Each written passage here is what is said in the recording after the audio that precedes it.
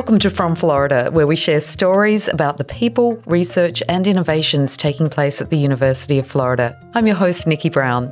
This Friday, thousands of high school seniors will learn if they've been admitted to the University of Florida as members of the class of 2026. It's an incredibly exciting time, but the next few days are also going to seem extremely long for these students as they and their families wait to find out if they'll be coming to UF in the fall. I'm hoping today's episode will make that wait a little bit easier. Our guest is Mary Parker, Vice President for Enrollment Management and Associate Provost, and we're going to talk about what's about to happen and what goes into admission decisions. As the University of Florida's Chief Enrollment Strategist, Mary oversees the offices of admissions, the University Registrar, Student Financial Aid and Scholarships, and UF Online Enrollment Services. Mary joined UF last summer, bringing more than 27 years of enrollment management experience that includes leadership at Kent State University and the University of Utah. Given all the work underway for Friday's announcements, I'm particularly grateful Mary could join us today. Welcome, Mary. Thank you. Very excited to be here. Thousands of students are anxiously awaiting word from your office about whether they've been admitted to the University of Florida. What time and how will the news be shared? Yes, thousands of people are waiting. And I'm excited to say on Friday at 6 p.m., admissions decisions will be released. Prior to Friday, students will receive an email that will tell them to go into the admissions portal. On Friday at 6 o'clock, that's where they will find out their admissions decision. So on Friday at 6 o'clock will be go time for all students and their families. Wonderful. And what happens next after they get those decisions? It is just beginning. First, I want to say they should celebrate. They should celebrate the accomplishments of their students. Whether they got in or not, they should celebrate. Their students have been in high school doing amazing things. They should celebrate that. But I will say for those students who are admitted, there are a list of things they need to be thinking about. Most importantly, I want them to think about we want them at UF. We want them to come here and have an amazing experience with world-renowned faculty, and they will have an experience that will change their lives. They will be taught by some of the best faculty. So the first thing they need to do is to think about, am I going to live on campus? And if so, they'll be receiving an email from housing. They need to do their housing application. They will need to be able to say, yes, I'm coming to confirm. They will do all of that through the admissions portal. And so students need to think about that. Throughout the month of March, these events, these admitted students will be invited to, and it's a way for them and their families to come and really learn more about the academic programs that those students have been admitted in, to learn about the experiences their students are going to get inside and outside of the classroom. Another way to help them make those decisions. We highly encourage students and their families to come to those yield events because they learn, again, more information. But if they follow the admissions portal, it gives them step-by-step exactly what they need to do. Terrific. And those events, are they all in person or are there some that are virtual for students who may not be here close to the University of Florida? Great question. We are going to have both. We're going to this year have in-person events, but we're also going to have virtual events. Colleges are going to host virtual events so those students who can't come can learn more about the colleges. We'll have financial aid. Preview, which is like our orientation program. We will do a set of virtual events as well. Admitted students don't have to worry. They will get all of this information sent to them and their parents so that they can decide if they want to come in person or do one of our virtual events. And of course, if they have any questions, they can always call us. That was my next question. So even during those events, they can ask questions, interact? Absolutely. It is really important that we make sure that during these events that we have the necessary people there that can answer all of the students' questions and the parents' questions. So financial aid will be there. How much does it cost? What type of aid? What scholarships can I get?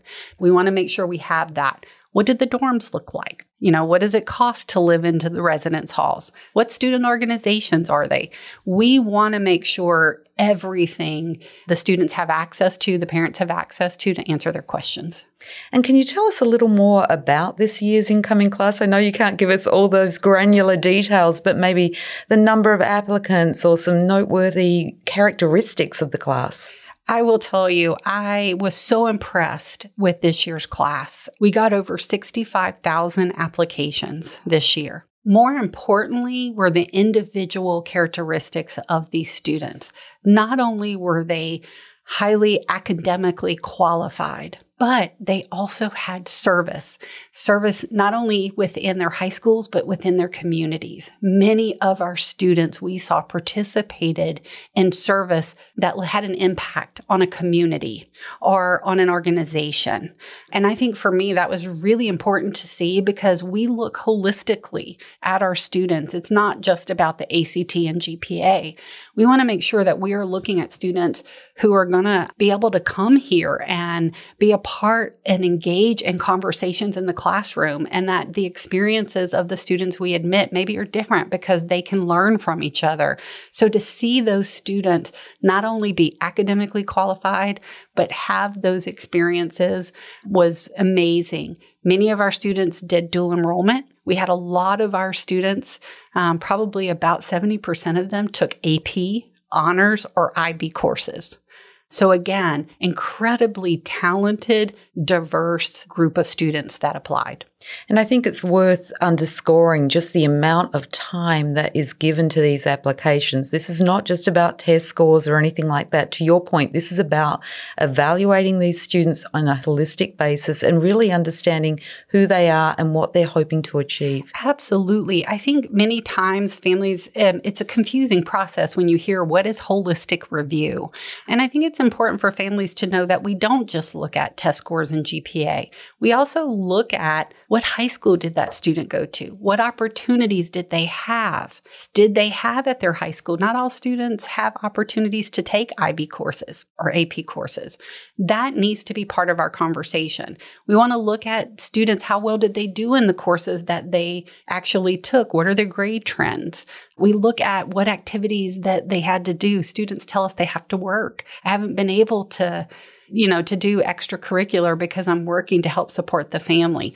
Those situations are important to know through our application process. So again, we evaluate each individual student holistically, and we want to make sure that we are giving the students who are admitted, those students who can be successful here, who can thrive here, and who can actually be a part of the Gator community and give back. You've been at this for quite some time. You know the area. I'm sure that over COVID, you've seen some real changes in terms of those experiences and challenges that students have faced. Absolutely. I think everyone has been impacted, whether it's K through 12, whether it's higher education. I think learning in the United States, students have been, and teachers and administrators have been impacted. I think one of the things that we as an institution, and I know institutions across the country are looking at, is how do we make sure if students had lost learning, right, through the impact of COVID, that we make sure we're supporting those students when they get here. We've seen students not be able to engage in some of the activities that they normally would because of COVID, right? And that's had an impact. That's had an impact on them. And it certainly has an impact on the process as well, because things maybe we would have looked at are not there. So again, it's evaluating that, having the student talk about that, having to talk about how else were they able to give back or do support in the community that maybe didn't have a face-to-face type of implication. Given all those implications, though, it must be a particularly intense time for you and your whole team when you're just poised to send out these admissions invitations, really, is what we're talking about, and also the life-changing experience that being a Gator offers. It is a responsibility and something that we don't take lightly in our office. These are not easy decisions to make because they do impact families. So we want to make sure, and I make sure that our team looks at all these applications, make sure that we are assessing, because again, these decisions impact lives. And we do our very best to make the best decisions for UF, for the students, because again, we want students who can come here and be successful, with the caliber of the university. So it is a tough decision. However, it's one that we also, again, it is so heartwarming to see when you release admissions decisions and then people put on Instagram or social media, I got in, I'm a Gator, posing pictures. I think that makes all of the tough decisions that we that we have to make, the tough conversations we have to have. For those 6,500 students that I'm able to say, you're going to be a Gator. Wow. I mean, that's just, I'm changing their lives, but they're changing our lives by being a part of this community. And I was going to say that, aside from the 6,500 students and their families, this really is a day of celebration for the whole Gator community and a day of excitement of come join us. We're so thrilled that you're interested in becoming a UF student and hopefully an alum moving forward and being part of the Gator family as well. Absolutely. And, we hope that the students know, those students who are selected, right, we want you to come. It is an invitation to say, we want you to be a part of the Gator community. You belong here. We value you. And I hope that they get that through our admissions. I hope they get that through all the communication they receive up until when they make a decision. And even after they make that decision, it is, again, something that also our Gator community is saying, wow, we're embracing you, because part of what we do here is take care of our students, right? Providing those experiences, making sure our faculty and staff are supporting our students from the time we admit them through graduation. So everyone's going to be welcoming that class. And I think it's fair to say that journey doesn't end, though, once they graduate. This is a relationship that goes on for years and years, and it's a two-way street as well. Absolutely. And thank you so much for pointing that out, because it doesn't end at graduation, right? It is important that we are creating an experience students are going to love and have. And when they graduate, we hope they become alumni who give back, but not just monetary, but also give back to this community by supporting us through admissions, through recruiting, right? Helping us get future Gators to come here. It is so important to make sure that experience leads to them wanting to continue to stay involved. And by employing those UF graduates as well, they know how good they are. Absolutely. Absolutely. For those students who don't get the decision that they want, what kind of message do you have for them? First of all, I want them to congratulate the group of students that applied were strong, and it was a really tough decision. So I want them to know that they are valued, and certainly it's a tough call, and it didn't maybe go the way that they wanted. But what I want them to remember is that there are multiple pathways to UF. And maybe it didn't happen through the freshman, but maybe it might be through a transfer once a student has gotten their AA degree. Maybe it may be through a graduate program or a certificate program, but there are multiple pathways. So if you are not one of those students who get admitted and you want to talk about the multiple pathways, that is what we're here to do, to help you understand. Maybe this wasn't the right time, but maybe we can help you find another path to UF. Terrific. So across the country, there are many colleges and universities that are not in the situation that UF is, and we have seen declines in enrolment. What would you share in terms of your perspective of those declines in enrolment? We are very fortunate in Florida as we look at high school graduates, as we look at demographics. We're one of the few states who aren't seeing major declines like my colleagues are around the country. But we are as a nation, I guess I should have said. Right. And that impacts all higher education, right? Because it is a competitive process, and universities are going all over now to recruit students. So we are seeing that. But I think affordability plays a huge piece in this. And I think it is incumbent on us as the flagship university in the state of Florida to make sure that we are educating our citizens. And maybe that's not educating them here, but also educating them about financial aid, educating them about access, helping them find the right path for them. I think that is important because we know that families and many low-income students aren't going to college because they think they can't afford it. And there are financial aid programs and other programs that are available. So one of the things we're really going to focus on at UF is our financial aid office wants to do more outreach outreach. So making sure the state of Florida and our students in the communities know what's available and how they apply, whether they come to UF or not. I think that's important. I think that if we all do that around the country, that maybe that can help us. But nationally, again, the demographics with the high school graduation rates, we're seeing more students of color. And so I think from an enrollment perspective, I'm also recognizing that the students I admitted 5 years ago are not going to be the same students I admit in 5 to 10 years. And what are we doing as an institution to make sure that we are developing our outreach to those populations, that we make sure that we are providing an experience for them when they get here and we're helping to support them. And I think whether it's UF, whether it's any other school in the country, that is what we have to be thinking about. Students are going to be at a different place. They're a different type of student. And we need to make sure that we are providing and meeting them where they're at and helping to support them through these processes, whether they come to our institution or not, is the only way we're going to continue to try to solve this problem about how do we increase college going rates. I think it's particularly powerful that you mention about students really having a strong understanding of the options that are available, because it seems that some may be ruling themselves out before even knowing what could be possible. Absolutely. In higher education and in recruitment, many times we've waited in the past till a student's senior year to talk about financial aid. In today's society, students are, we've got to start earlier. We've got to start in junior high. We've got to start in elementary, talking to them about college is possible and continuing that communication. And then we've got to start doing more in the communities, more grassroots efforts to really talk about what's available and how they apply. And I think that's where you're going to see us focusing more here at the university to really make sure that if a student is academically qualified to come to UF, we do not want costs to stand in the way. We do not want them to think, I can't apply there because I can't afford it. On the national front, we are seeing more women than men applying and pursuing college education, and it's been a bit of a trend. Is that something that we're seeing here at UF as well?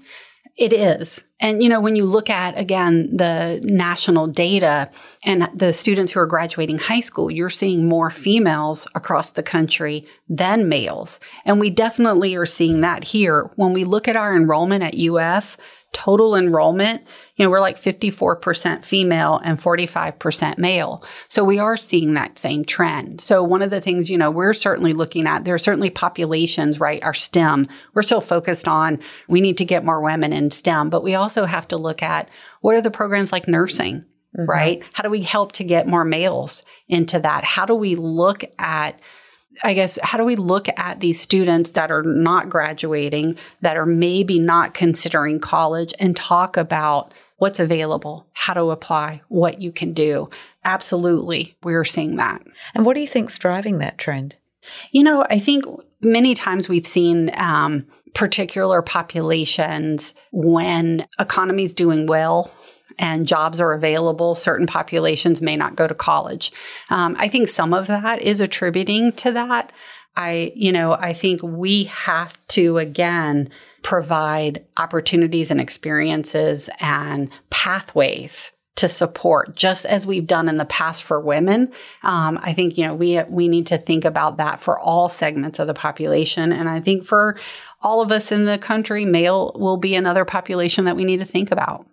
We hear a lot in the media and just general discourse about the attributes of kids these age. And, this is a group of individuals who grew up after 9/11, who the phone is like an extension of their being. And I'm sure that phones are probably out now. They don't wear watches, all of these things.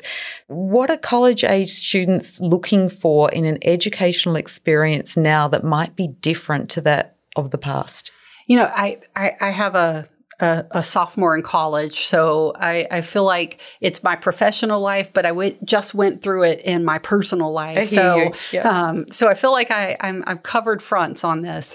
I think 10 years ago, 5 years ago, we were all building rec centers, or you may have all of these fancy services for students. What I see now is students want to know how they want to make an impact, how they can make an impact, what we have to provide to them? What can they do to come here and help solve world problems or problems in the community? They want to give back. And I think it is not so much about, certainly facilities matter. I'm not going to say that facilities don't matter.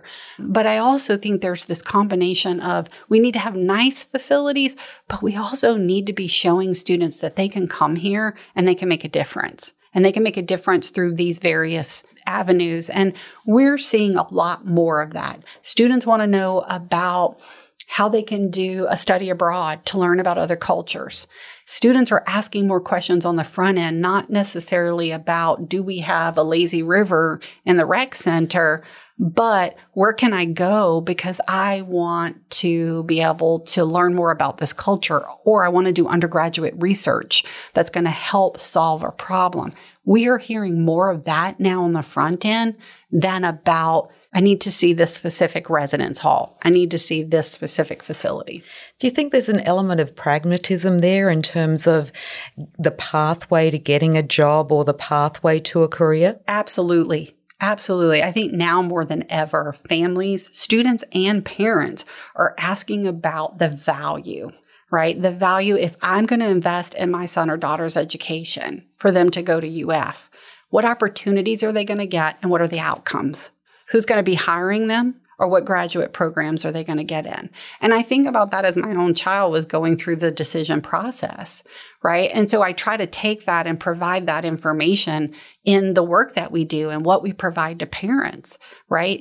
They want to know if I'm investing because maybe they're concerned about this cost, right? And how am I going to pay for this? We want to show them, we can help to support and provide a nice financial aid package, but also by your student investing, here's what this education at UF is going to do for them.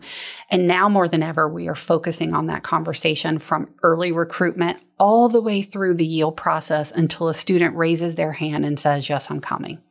It's an interesting balance because we've got that pragmatism of getting the job, but we've also got the notion that we know that these days people are not staying in the one field or the one job for their entire careers. And so we want to give them the skills to be able to learn and change when they have graduated, and in some ways future-proof our graduates. Absolutely. I think right now the state of Florida, our BOG is really talking about this very thing of skills, workforce aligned with education, and making sure that the skills and things that we are providing to our students help for that very thing. It's not just providing and getting that student ready for the first job.